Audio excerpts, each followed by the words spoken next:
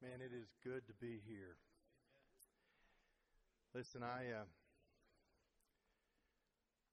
understand about people that have been sick with this disease.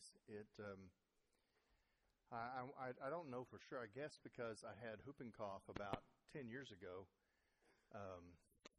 Man, this COVID knocked me for a loop. And I sat there as we sang this morning. Whew. Man, it's just good for my soul.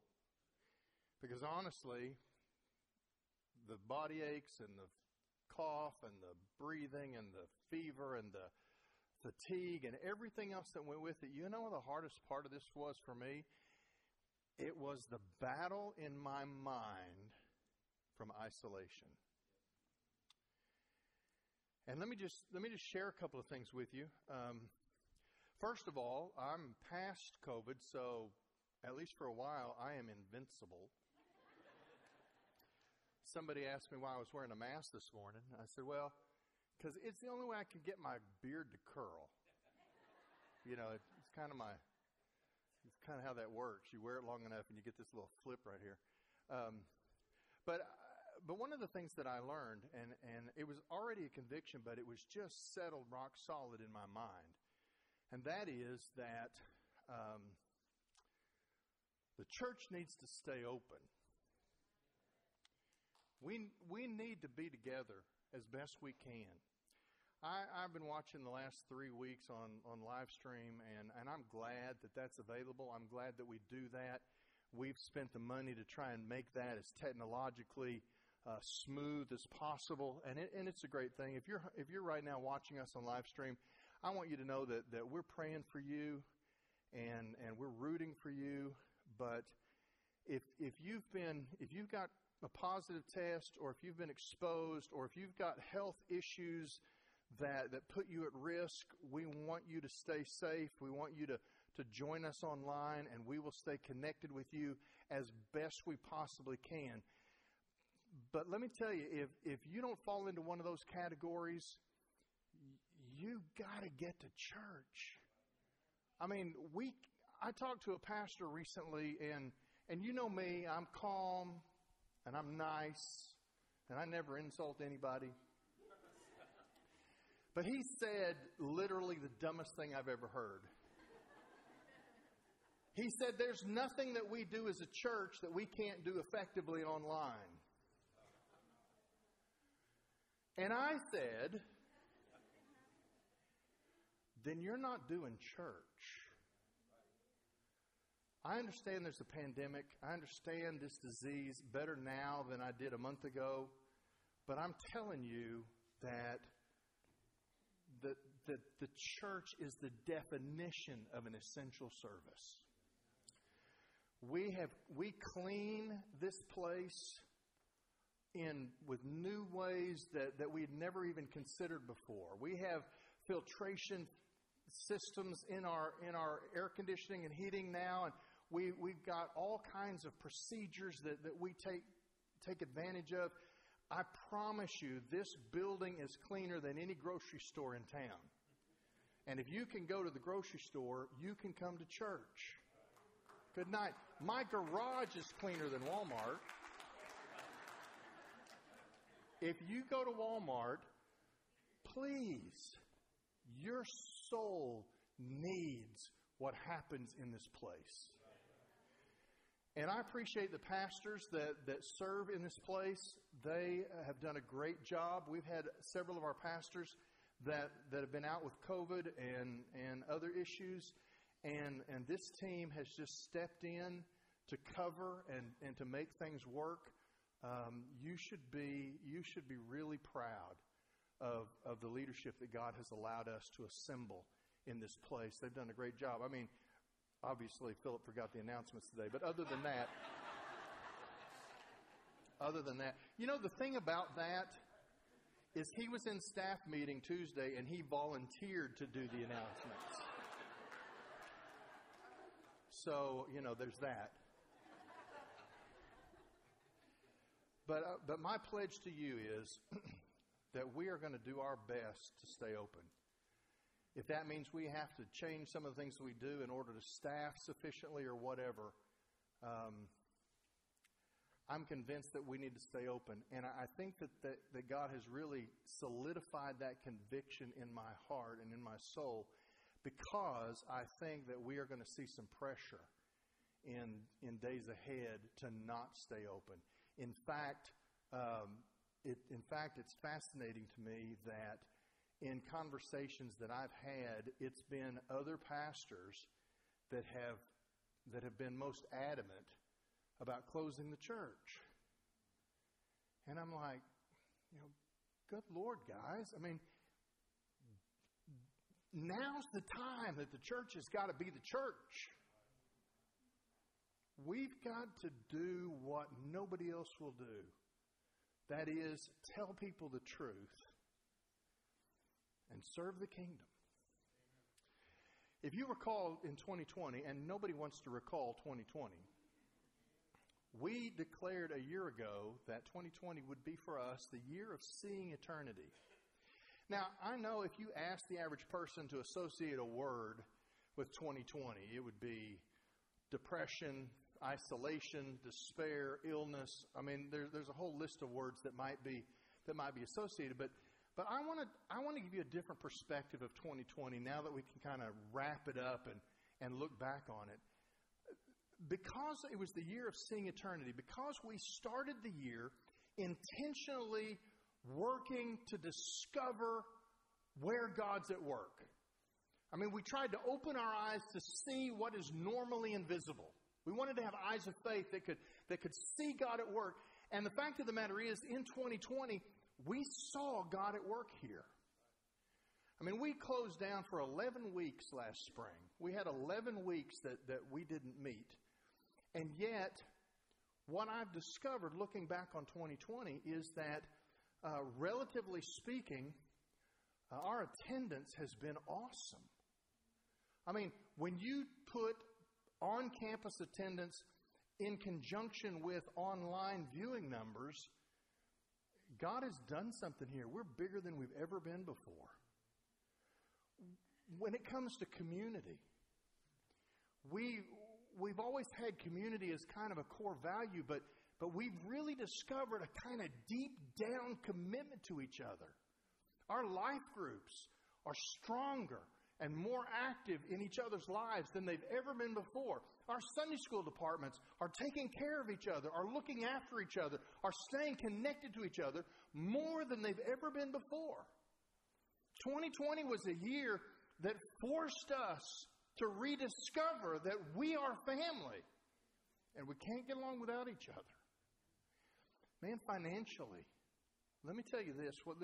As we closed our books this year for last year, let me tell you this. Despite 11 weeks that we didn't meet in the spring, 2020 was for Evergreen the highest giving year in our 21-year history.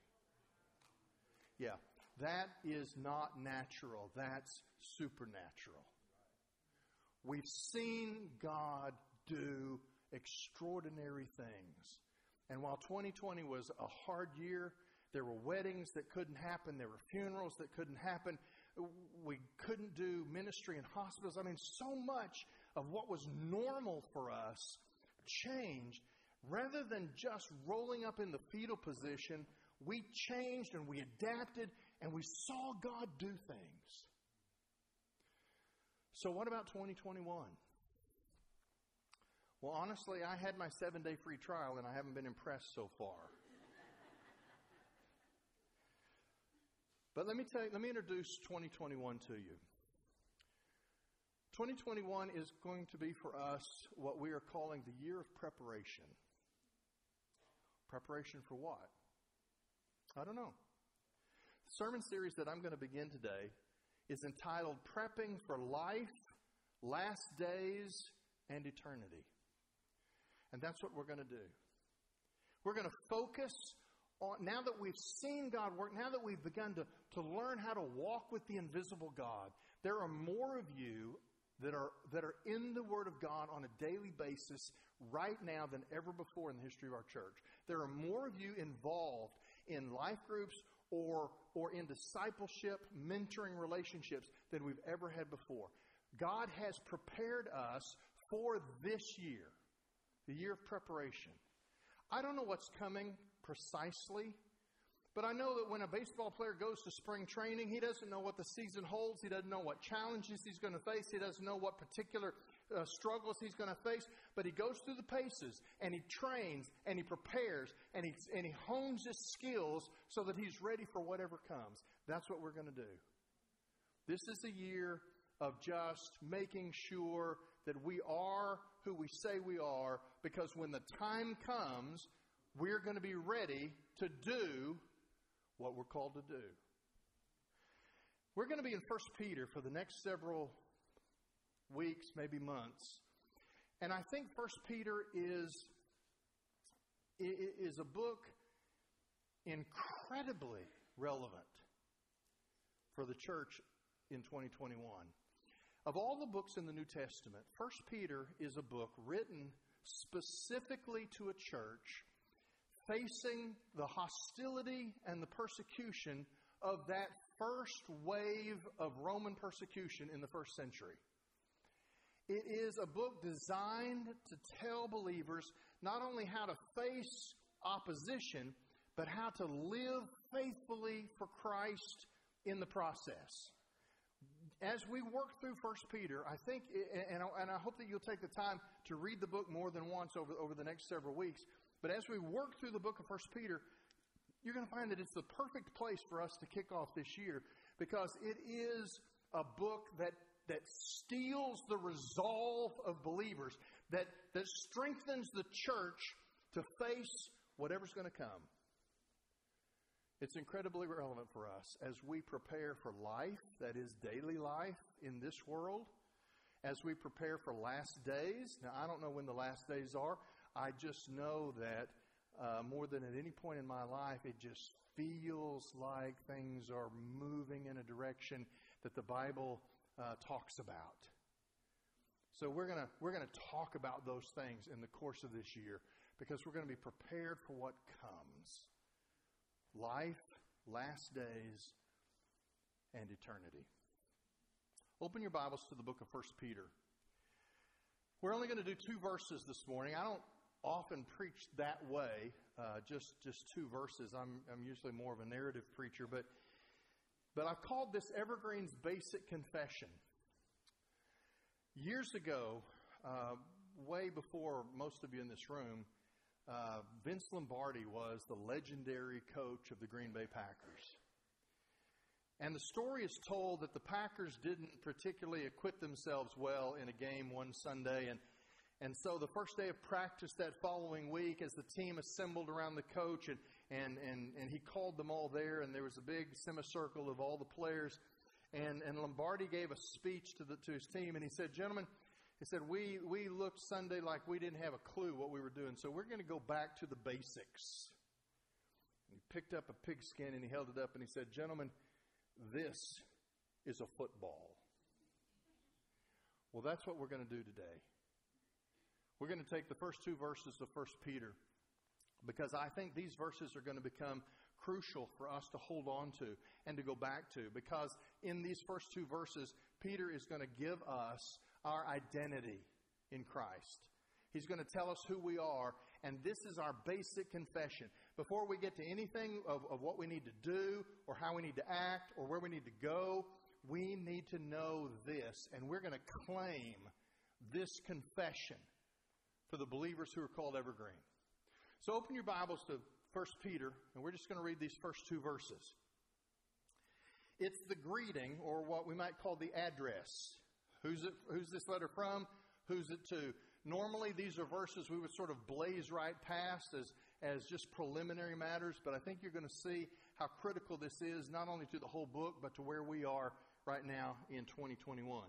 Peter, an apostle of Jesus Christ, to those chosen, living as exiles, dispersed abroad in Pontus, Galatia, Cappadocia, Asia, and Bithynia, chosen according to the foreknowledge of God the Father, through the sanctifying work of the Spirit, to be obedient and to be sprinkled with the blood of Jesus Christ. May grace and peace be multiplied to you. As a confession, I think this is going to set the tone for the year for us. And it starts with a simple statement of address, Peter, an apostle of Jesus Christ. From that, I want our first part of our confession to be that we understand who we are. We are useful servants of God. Now think about Peter, and we're going to talk about him just for a minute because he's the author of this little letter. But the fact is, Peter was a unique fellow. In fact, there weren't many like him. We know that Peter was a big man because in John 21, we're told that he hauls in a net filled with 153 fish while several others had difficulty trying to get it into the boat. We know that Peter was a man of strengths and weaknesses. He was willing to act. He liked to strike while the iron is hot. He acted promptly even in moments of danger. He would make a decision and move forward with it quickly. When he was fishing on the shores of Galilee and not able to catch anything, Jesus called out and told him to cast the net on the other side. Peter was a professional, accomplished fisherman, but he immediately obeys even when it didn't seem to make sense because he trusted Jesus. When he was called to follow Jesus, he immediately left his vocation and went after. There was no hand-wringing. There was no decision-making. It was an instantaneous following of Jesus. When he was asked in Matthew 16 who Jesus is, he didn't offer any outside opinions. He stated his own personal recognition: "You are the Christ, the Son of the living God." Peter was a leader, a man others naturally followed, and yet Peter had weaknesses. He was often like a pendulum, and he would swing between alternate extremes. He could affirm before the arrest of Jesus that he would be with him all the way to death, only a few hours later to deny him 3 times in a courtyard. We know from Acts chapter 10 that Peter was one of the first ones to really understand that the gospel that God was sending through Jesus was available for the Gentiles. Peter stepped out and visited the home of a Gentile because he took the gospel with him to deliver it. And yet in Galatians chapter 2, when the other Jews showed up, we find Peter backing away from the Gentiles, concerned for his reputation. Peter is a hero of mine because I identify with him in so many ways. A man passionate to follow Jesus, a man anxious to immediately be about the task, and yet caught sometimes worrying about what people think. Why did Jesus choose Peter? Why did God continue to call him? It says here, Peter, an apostle of Jesus Christ. The word apostle means a sent one, a commissioned one. Why, with all of his supposed strengths balanced by his obvious weaknesses, did he become a leader in the church? Because God magnificently made use of him. In spite of not only his weaknesses, but in spite of his so-called strengths. After a great catch of fish, we find Peter on his knees before Jesus saying, "Depart from me, for I'm a sinful man." He knew he wasn't everything that he should have been. And he asked Jesus to leave, knowing that that's exactly the thing he didn't want to happen. In John chapter 6, when the crowds left after the sermon that we call the Bread of Life sermon, he was asked by Jesus if he would leave also. And Peter said, "Where will I go? You have the answers of life." Even when he denied Christ, the Bible tells us he went out and wept bitterly. And then he was reinstated by the risen Lord because Jesus was not finished with Peter yet. Now listen, we're not all like Peter. The fact of the matter is, there's no other character in the Bible that was like Peter. Think about the other disciples. There was Matthew. Matthew was probably an accountant. He was a detailed, kind of quiet, reserved type of fellow. Thomas was thoughtful and cautious. He didn't act before thinking. The others all had their own characteristics and personalities. If we go back into the Old Testament, we can think about the prophets. The prophet Amos, he was a country preacher. He loved the open fields and the deep forests. But there was Isaiah. Isaiah was a court preacher. He was stately and poetic. And yet God had a place for each one of them. I think about some of the pastors that I've been around in my lifetime. The pastor that I had as a boy, the one who baptized me, his name was Avery Willis Sr. He was a backwoods country preacher from the hills of Tennessee. What I remember as a boy is my parents always sat on the second row, and I always had to sit on the second row, and this preacher could spit past the second row. He was a walker, he was a shouter, he was a spitter. That's what I grew up with. Until my next church. My pastor was a man by the name of J.C. Bunn. J.C. Bunn was almost regal in his demeanor as he stood behind the pulpit and never moved, preaching from a manuscript. You'd see him turn the page in his notebook as he went through the sermon. I remember watching W.A. Criswell preach when I was at First Baptist Dallas for several years, even into his 80s. A man who was passionate and fiery, a Greek scholar, really unmatched by most pastors in the pulpit. I saw him at the age of 85, helped from his chair as two men escorted him to the pulpit and helped him get a hold of the pulpit. And at 85, I saw something I'd never seen before. I saw a frail, broken old man transformed, and for 45 minutes he preached with energy and passion, full of the Holy Spirit, only to finish the sermon and have to be helped back to his seat. It was one of the most remarkable transformations I've ever seen of God coming on a man and just making him adequate for the moment. Avery Willis, J.C. Bunn, W.A. Criswell, very, very different preachers, but one message. You see, if we're to be useful servants of God, what we need to understand is God has a plan to make use of you.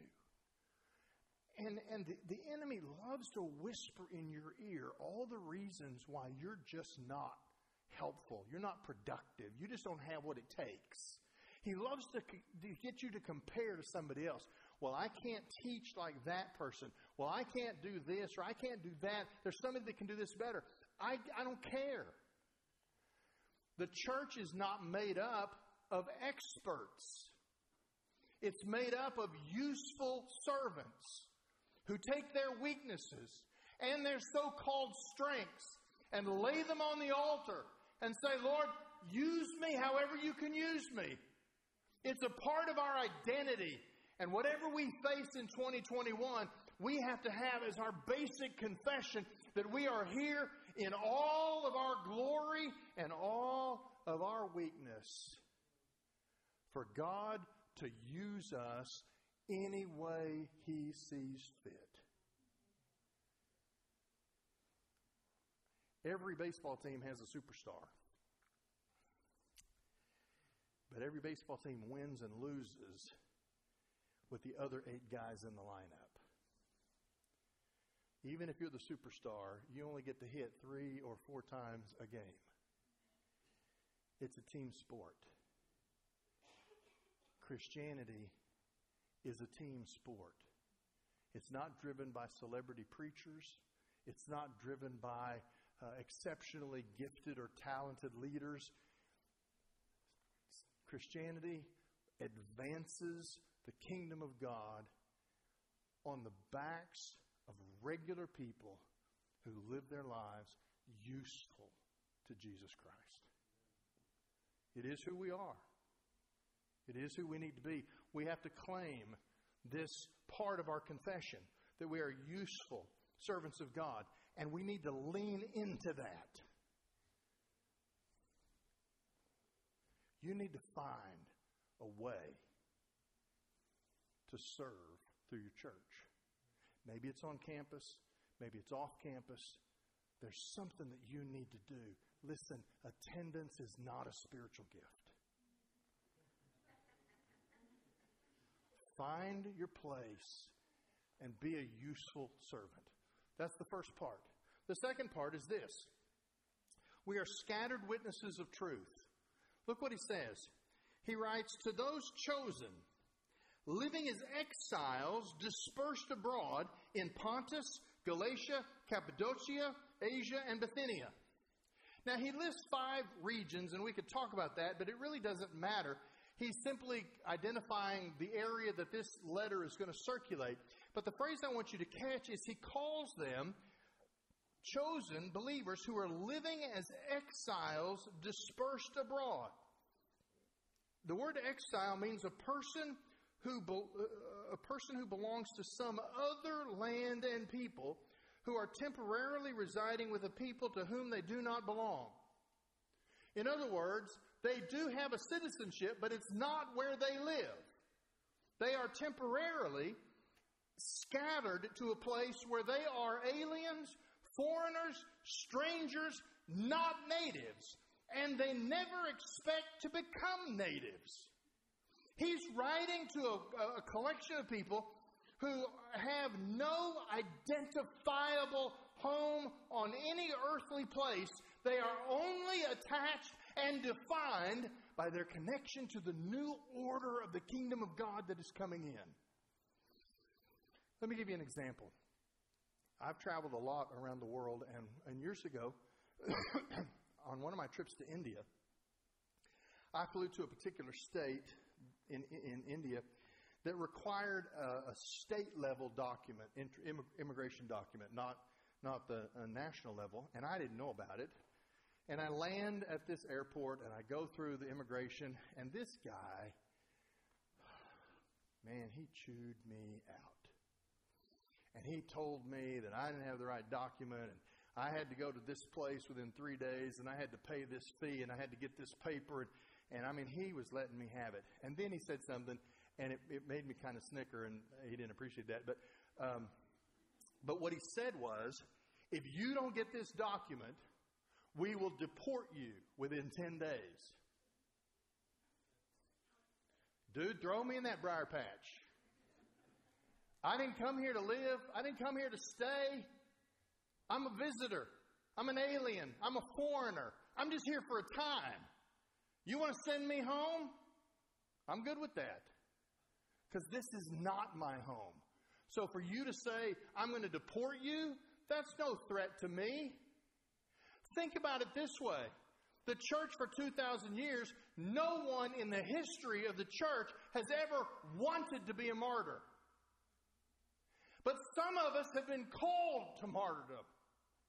And when martyrdom is the call that comes on a life and the world says, we're going to kill you. Dude, I'm just here temporarily anyway. You want to deport me? You want to send me home? Do your worst.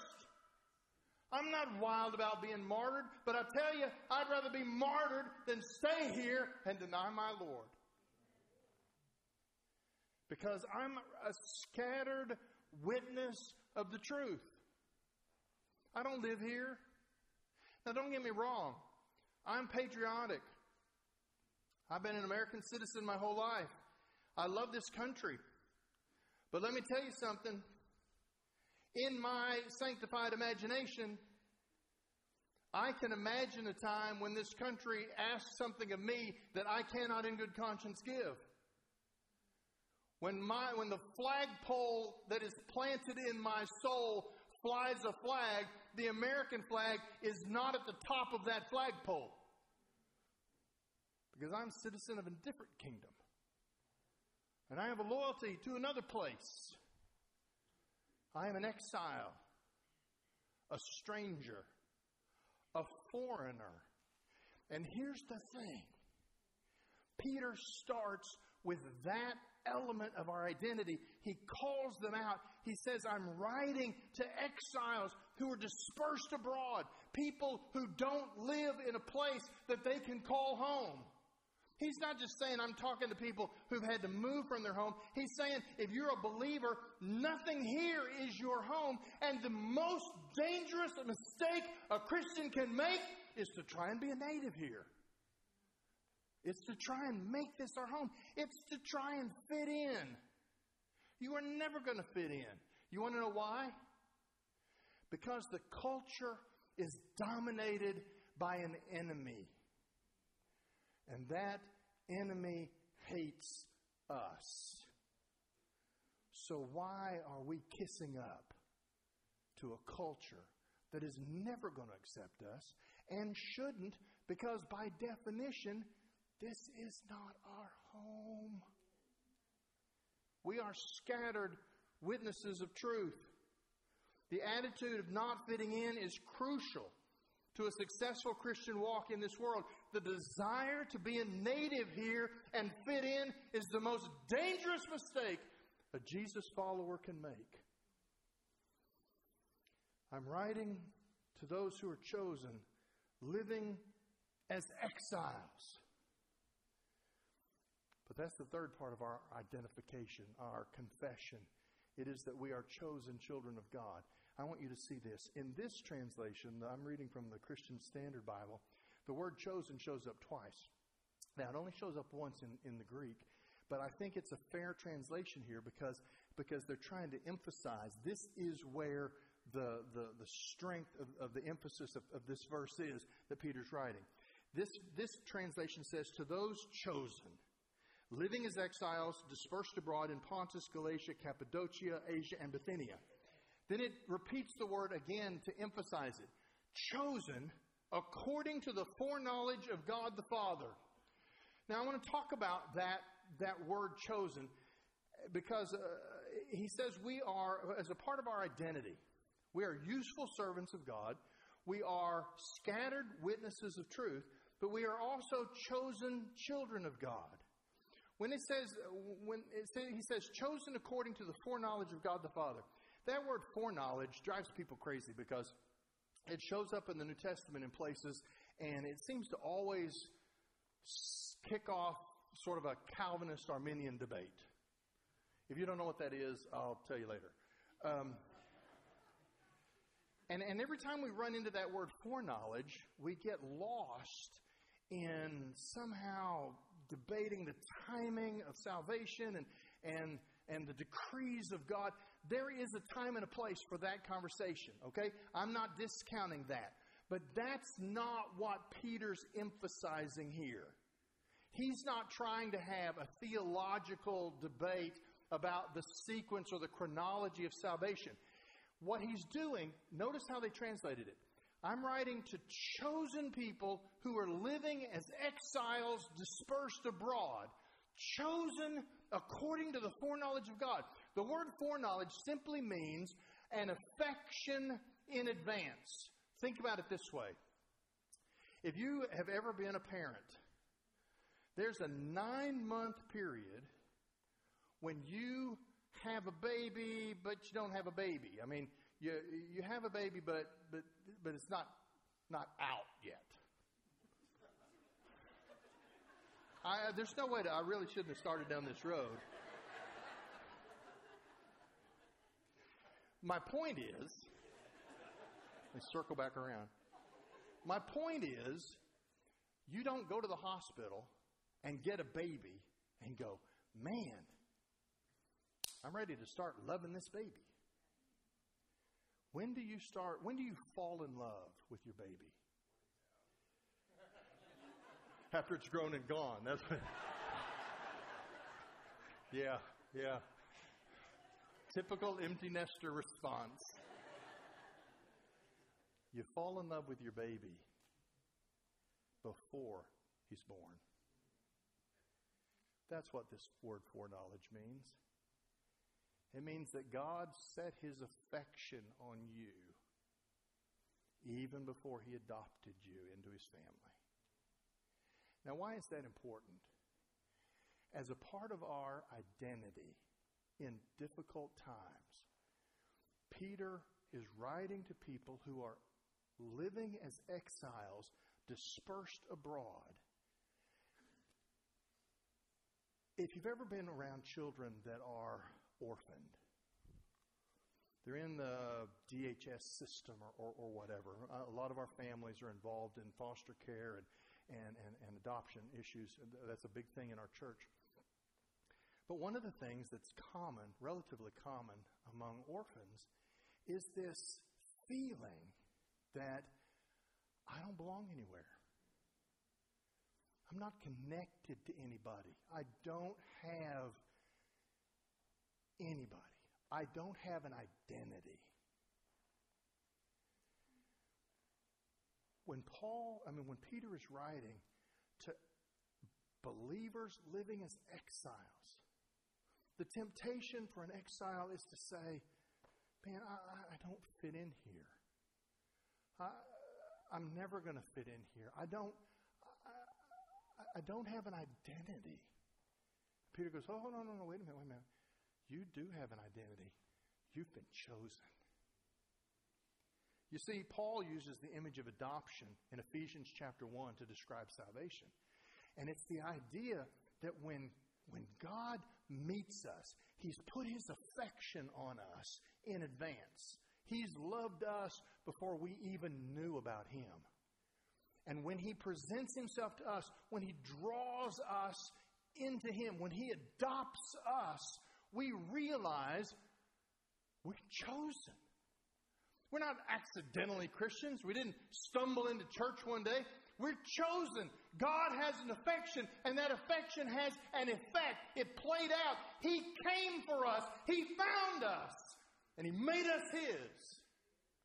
Listen, I don't know what 2021 is going to bring, but I tell you this, whatever it brings, we have to hold on to our basic confession that says we were chosen by God for this moment. Man, it kills me when I hear Christians moaning and groaning about the good old days. Man, I was born in the wrong generation. No, you weren't. Man, I just wish it was like the old days. Listen, isn't it funny how when we're starting to wish for the old days, and the old days are now 2019? I mean, it's like, man, I miss the old days. I get it. The world has changed. The new normal is different. This is not how we grew up. It's not what we were doing even 12 months ago.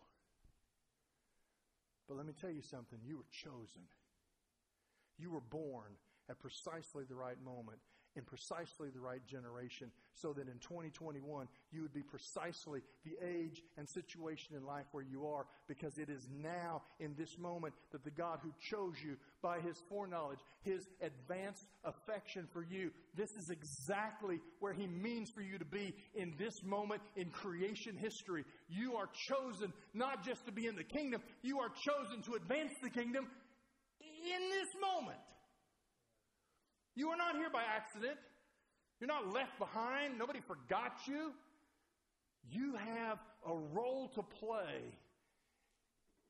2,000 years of church history has taught us that every believer is sovereignly assigned a deployment at a time and space when they are a part of God's plan to advance the kingdom. This is our time and space.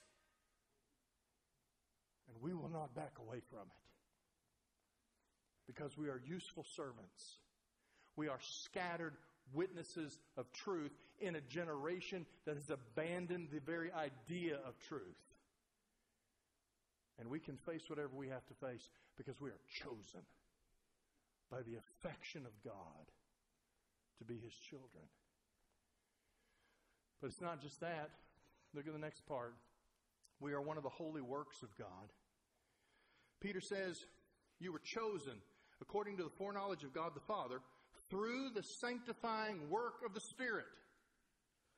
Sanctifying work of the Spirit. It means the goal of your redemption is Christ-likeness, and that will be accomplished because the responsibility and the work for our transformation is on God's shoulders. Now, we're told to participate in our faith, to work out our salvation with fear and trembling. That means get on board.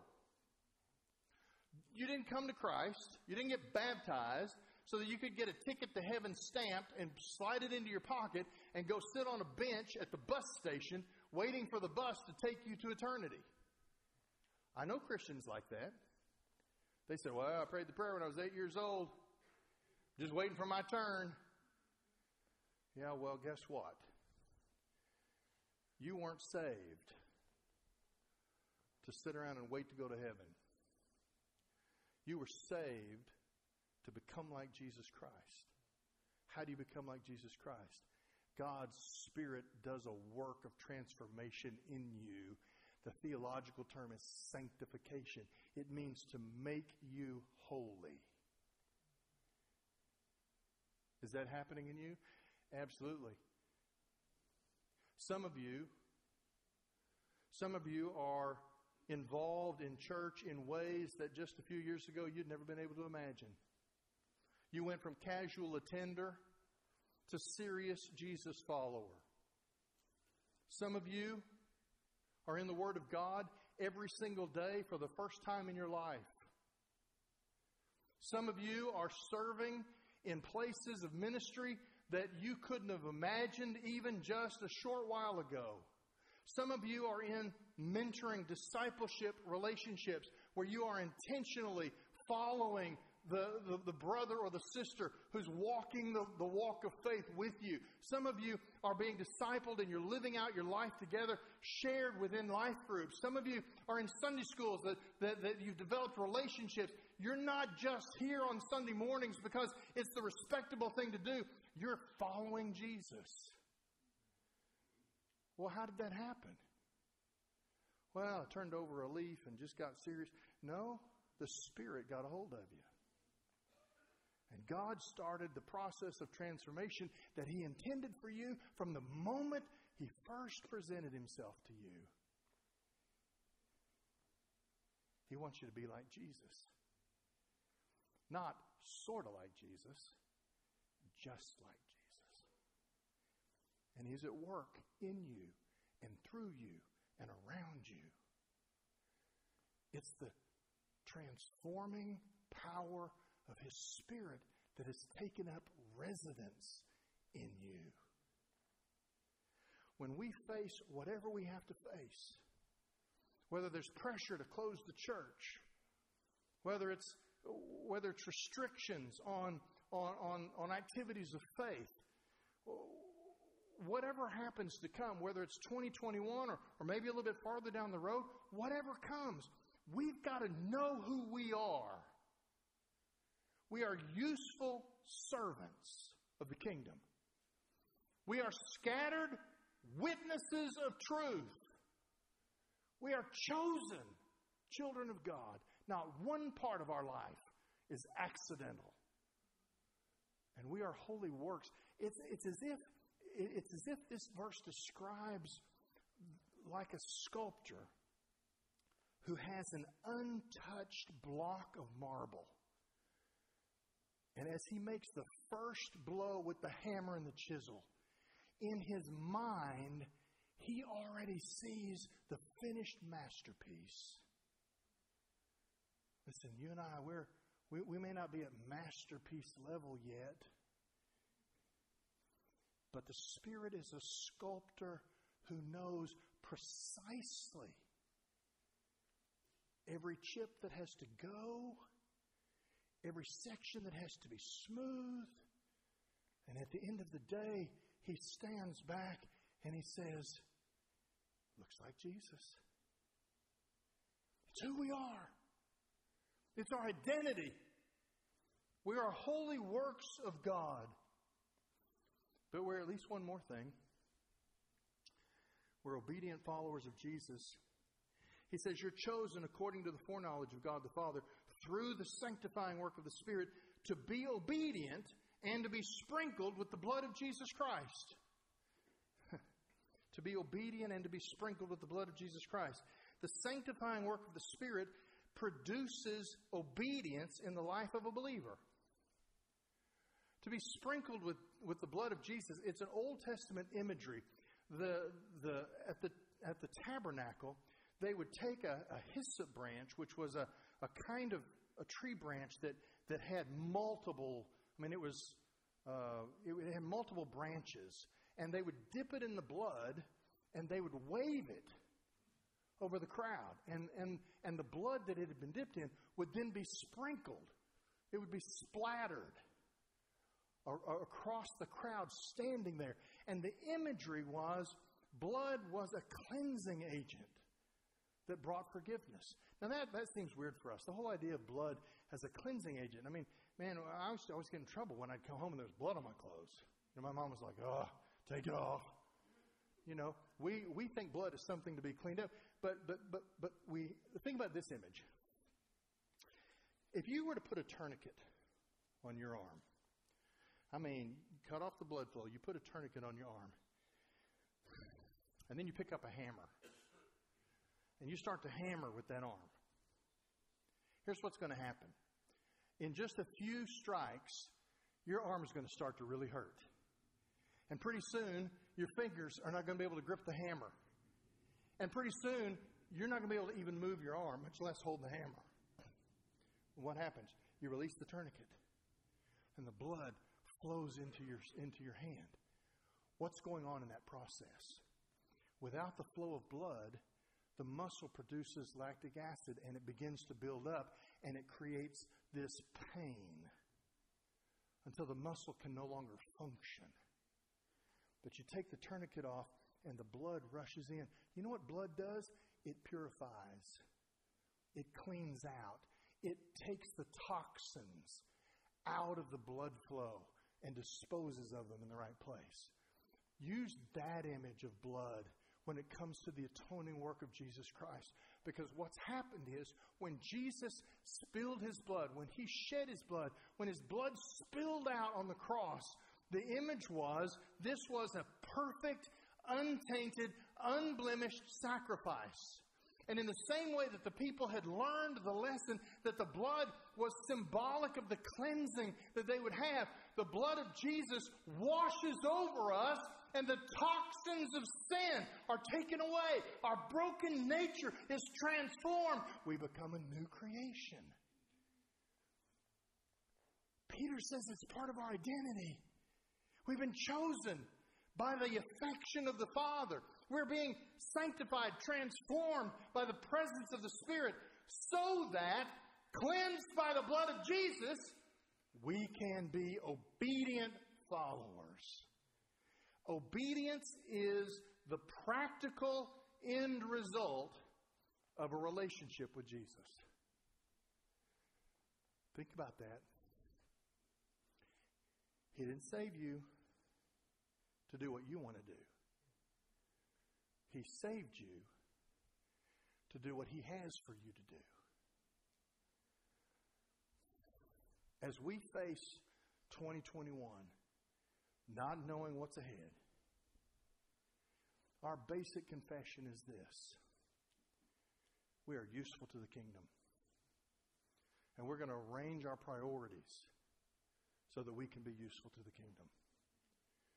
We are witnesses of the truth in a generation that has abandoned the very idea of truth. We are not afraid of what we will face because we are chosen by the affection of God for this very moment. We are being transformed into Christ-likeness this very moment by the Spirit of God. We are forgiven and washed clean this very moment by the blood of Jesus. And we are called to be obedient and to advance the kingdom of God in our generation. Well, that's our identity. How are we going to face the days ahead? Well, Peter gives us that as well. He finishes this way. He says, "May grace and peace be multiplied to you." That word peace is the Hebrew word shalom. It's the idea of not only peace but wholeness and meaning in life. A sort of contentment that comes because you're in the center of what God has for you. The word grace is an explicitly Christian greeting that places believers under the blood of Jesus to receive, like rain, the undeserved grace of God to rain down on us. In other words, we know who we are: useful servants, witnesses of the truth, chosen children, holy works, obedient followers. That's our identity. We hold on to that. And we take that identity and we face every day in 2021 knowing that we have access to the peace of God in our hearts and the grace of God washing over us.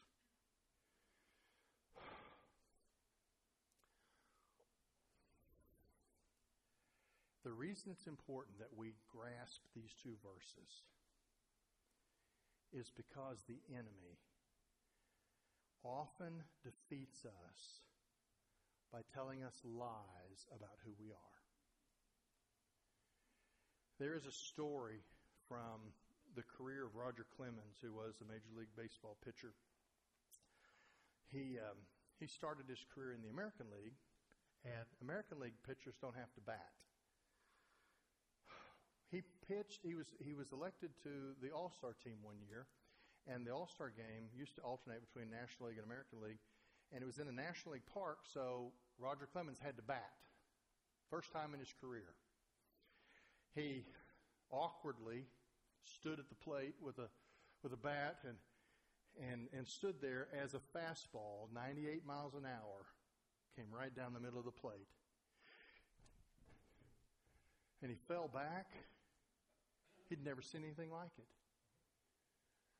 And he walked up to the catcher and he said, "Is that what my fastball looks like?" And the catcher goes, "Oh, yeah." And Clemens said it changed his career because now, when he threw his fastball, he knew exactly how overwhelming it was. And he was never afraid to throw it again. Why do we need to know who we are? Why do we need to know we have access to grace and peace? Because once we know who we are, we will never be afraid to stand for Jesus again. Our basic confession for 2021. The believers who are called Evergreen, we are useful servants of the kingdom. We are scattered witnesses of truth. We are chosen by the affection of God for this very moment in time. We are holy works of God being transformed by His Spirit, and we are obedient followers of Jesus, covered by His blood, equipped with peace and grace. 2021, do your worst, because we know